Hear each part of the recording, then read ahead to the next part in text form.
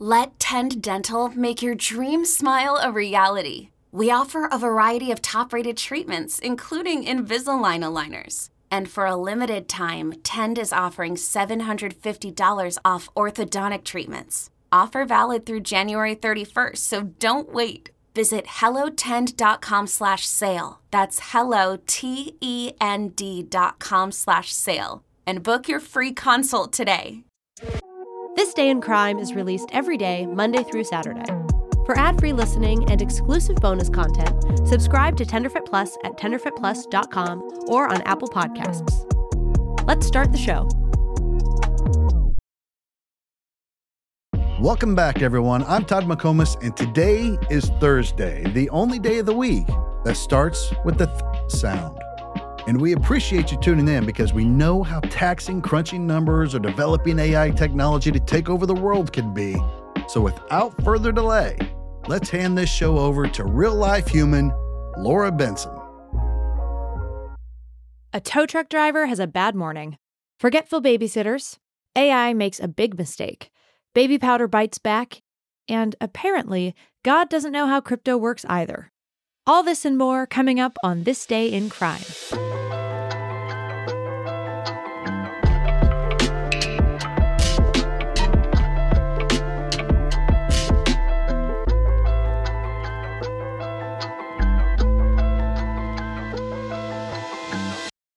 I'm Laura Benson, and today is Thursday, January 25th, 2024.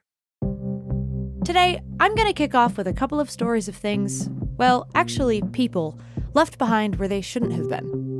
Remember the people at Walmart memes? Well, this raises that playful memery to a whole new level of things that go on at that superstore. Authorities in Pennsylvania continued to search for 3 shoplifters who ran out of a Walmart in Philadelphia earlier this week and left behind something pretty important: a 3-month-old baby girl. Walmart security guards approached 2 men and 1 woman at around 11 p.m. on Thursday of last week about suspected shoplifting, but all 3 of them bolted quickly out the door. Guards were baffled to find that the individuals had left behind a 3-month-old child. The little one was taken to a local hospital and soon reunited with her mom, who was none of the 3 shoplifters. No warrants have been issued yet, and how these horrible babysitters were connected to the baby is still unclear to the police, but I'm sure the mom must know who they are. Or at least I hope so. After reading through this story a few times in a couple different places, I'm honestly wondering if they maybe borrowed the baby specifically to leave her behind as a distraction so they could steal stuff. I guess it's a kind of solid plan, it's just really disturbing.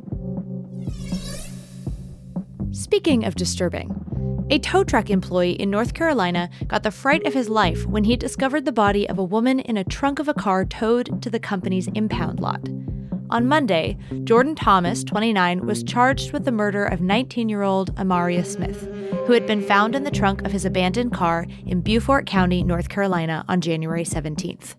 According to investigators, Thomas left his car in a Tyco parking lot and stole a truck from that location, which was later located in a hospital parking lot where he was arrested.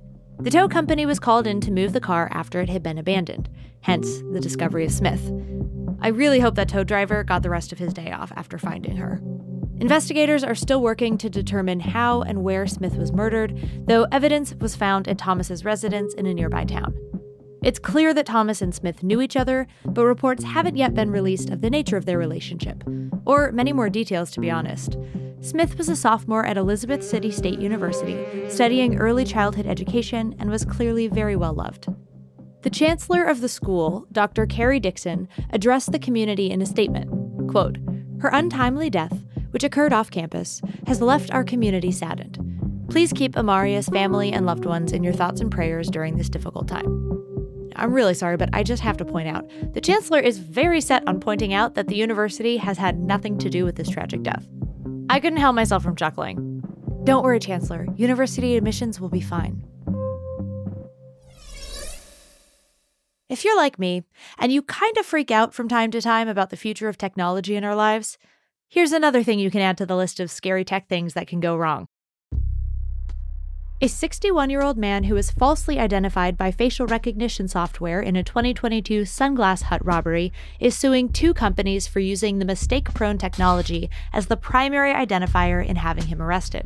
Following the arrest, Harvey Eugene Murphy Jr., what a name, right?, was held in jail for a number of days in Texas and was sexually assaulted while there. He is suing Sunglass Hut's parent company, EssilorLuxottica, and Macy's, a company partner, for long-term injuries and damages. One wild thing about this case is that Murphy wasn't even residing in Texas at the time of the robbery or the arrest. He had been living in California.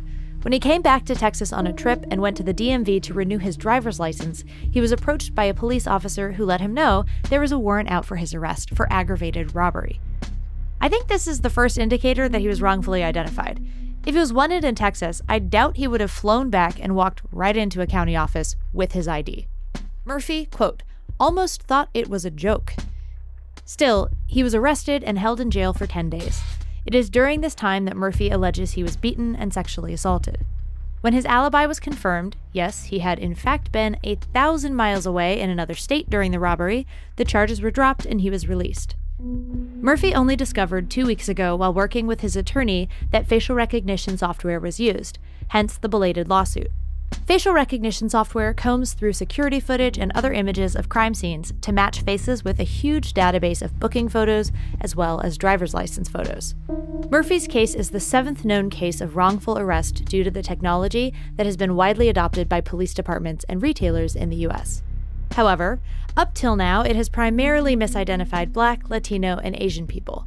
Of the 7 known cases of false identification due to this technology, Murphy is the first white man who this has been a problem for. Just last month, Rite Aid settled a lawsuit with the Federal Trade Commission for using a facial recognition system that misidentified Black, Latino, and Asian customers as people previously identified as, quote, likely to engage in shoplifting. What? No. Fortunately, Rite Aid has had to halt using the tech for 5 years. However, many other companies still use it. Hopefully Murphy's case, and I imagine many other cases that will pop up because this is very flawed technology, will lead to reform in the tech itself as well as the use of it. Do you hate when I interrupt this part of the show? Then sign up for Tenderfoot Plus and listen ad-free. Otherwise, we'll be back after this message. This episode is brought to you by Progressive Insurance. Whether you love true crime or comedy, celebrity interviews or news, you call the shots on what's in your podcast queue. And guess what? Now you can call them on your auto insurance too with the Name Your Price tool from Progressive. It works just the way it sounds. You tell Progressive how much you want to pay for car insurance, and they'll show you coverage options that fit your budget. Get your quote today at Progressive.com to join the over 28 million drivers who trust Progressive. Progressive Casualty Insurance Company and Affiliates. Price and coverage match limited by state law. Forgive me, Father, for I have sinned. A Denver pastor and his wife are in trouble this week after pocketing over $1 million from Christian donors in a cryptocurrency scam. Denver-based Eli Regalado and his wife Caitlin are facing civil fraud charges after the pair allegedly marketed their practically worthless cryptocurrency, called Index Coin, to Christian communities in Denver. To sweeten the pot, Regalado is on record saying that, quote, God told him people would become wealthy if they invested. Come on, man. This is kind of the oldest trick in the book. Maybe it worked since crypto is so new and mysterious. I don't know. Despite having no experience in cryptocurrency, Regalado created his own currency, Index Coin, and owned and operated the Kingdom Wealth Exchange, which is admittedly a very catchy name for a crypto site. Now, Regalado claims that he did not try to rip people off, and that he was following guidance directly from God when suggesting investment. However, that does not explain why he and his wife pocketed $1.3 million worth of investments. According to attorney documents, the Regalados bought a Range Rover, jewelry, luxury handbags, cosmetic dentistry, boat rentals, and snowmobile adventures, paid for their au pair, and renovated their home. Eli has admitted to this part, saying in a video that, quote, out of the $1.3 million, $500,000 went to the IRS, and a few $100,000 went to a home remodel the Lord told us to do. Right. I think that God meant you should remodel his house. Maybe put some of that money back into the church at least? Oh wait, what's that? Oh, they also sent $290,000 to their church, which does not actually have a brick-and-mortar location. So I guess remodeling his home was kind of like remodeling the church? We'll have to ask God about that one.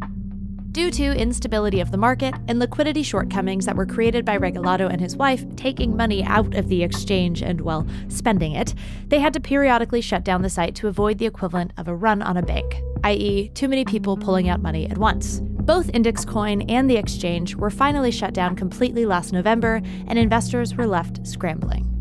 Because Index Coins can only be traded on the exchange that no longer exists, investors have no way to recoup their money with the site shut down. Prosecutors hope to recover some money in court. The pair are scheduled to appear in Denver District Court next week, which should be pretty interesting. Before I wrap up today, I'll leave you with one more story of my favorite type: big companies being held accountable. Yay! America's favorite pharmaceutical company with the most adorable ads, Johnson & Johnson, reached a tentative settlement with 40 states on Tuesday to resolve investigations into whether the company misled patients about the safety of its talc baby powder and other talc products. The company will pay $700 million to settle states' claims. Now, I'm going to go out on a limb here, but from what I know, usually companies want to settle lawsuits when they don't want courts digging deep into the topic. A settlement happens before a court makes a decision, so usually they happen in the cases when companies know it'll be worse for them for people to nose around, and they just try to throw money at it to make it go away. But I digress. This settlement does not resolve the tens of thousands of other lawsuits, some of which are slated to go to trial this year, alleging that those talc-based products caused cancer. J&J has long maintained its talc-based products are safe. However, the company pulled these powders off the market in North America in 2020 and pulled their talc powders off of shelves globally in 2023. They now offer a product that uses cornstarch instead. I'm sure talc is perfectly safe then. To resolve these claims and avoid massive litigation, J&J has tried twice to offload the liabilities into a subsidiary, LTL Management, and have that unit file for bankruptcy. They've been denied this option twice in court. In October of last year, the company asked the Supreme Court to overturn the lower court rulings denying bankruptcy, and they may push forward with a third bankruptcy filing attempt. Suck it up, J&J. If you sell people a product that makes them sick, you should pay their hospital bills. You just should. This is a very lengthy and ongoing litigation with multiple layers, and after the state settlement is resolved, some of the individual filings, specifically about the cancer-causing nature of these talc products, are likely to go to court.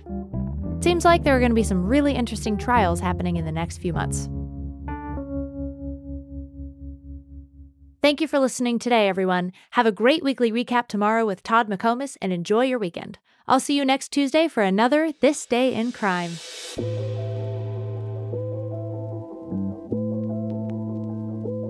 This Day in Crime is a production of Tenderfoot TV in partnership with Odyssey, produced in association with Burning Mountain Productions.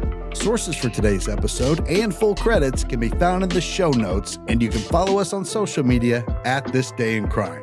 We're back at it tomorrow. Thanks for listening. You know that science solves crimes. Forensic science is exciting, challenging, and most of all, rewarding work. But there is a shortage of qualified individuals in this field. Hi, I'm Terry with Loyola University Maryland's Forensic Science Department. Loyola is one of the only colleges in the country offering advanced degrees in forensic pattern analysis and biological forensics. Our courses, taught by forensic experts, feature hands-on training and small class sizes. They are based on real crime scene and forensic examiner training programs to ensure you are ready to make a difference. Our programs are open to students from a variety of academic backgrounds because we believe everyone can contribute to solving crimes. So what are you waiting for? Discover the excitement of forensic science at Loyola University, Maryland. Visit loyola.edu/forensic for more information. That's loyola.edu/forensic, because you are ready to make a difference. Join one of Loyola University Maryland's forensic science programs today.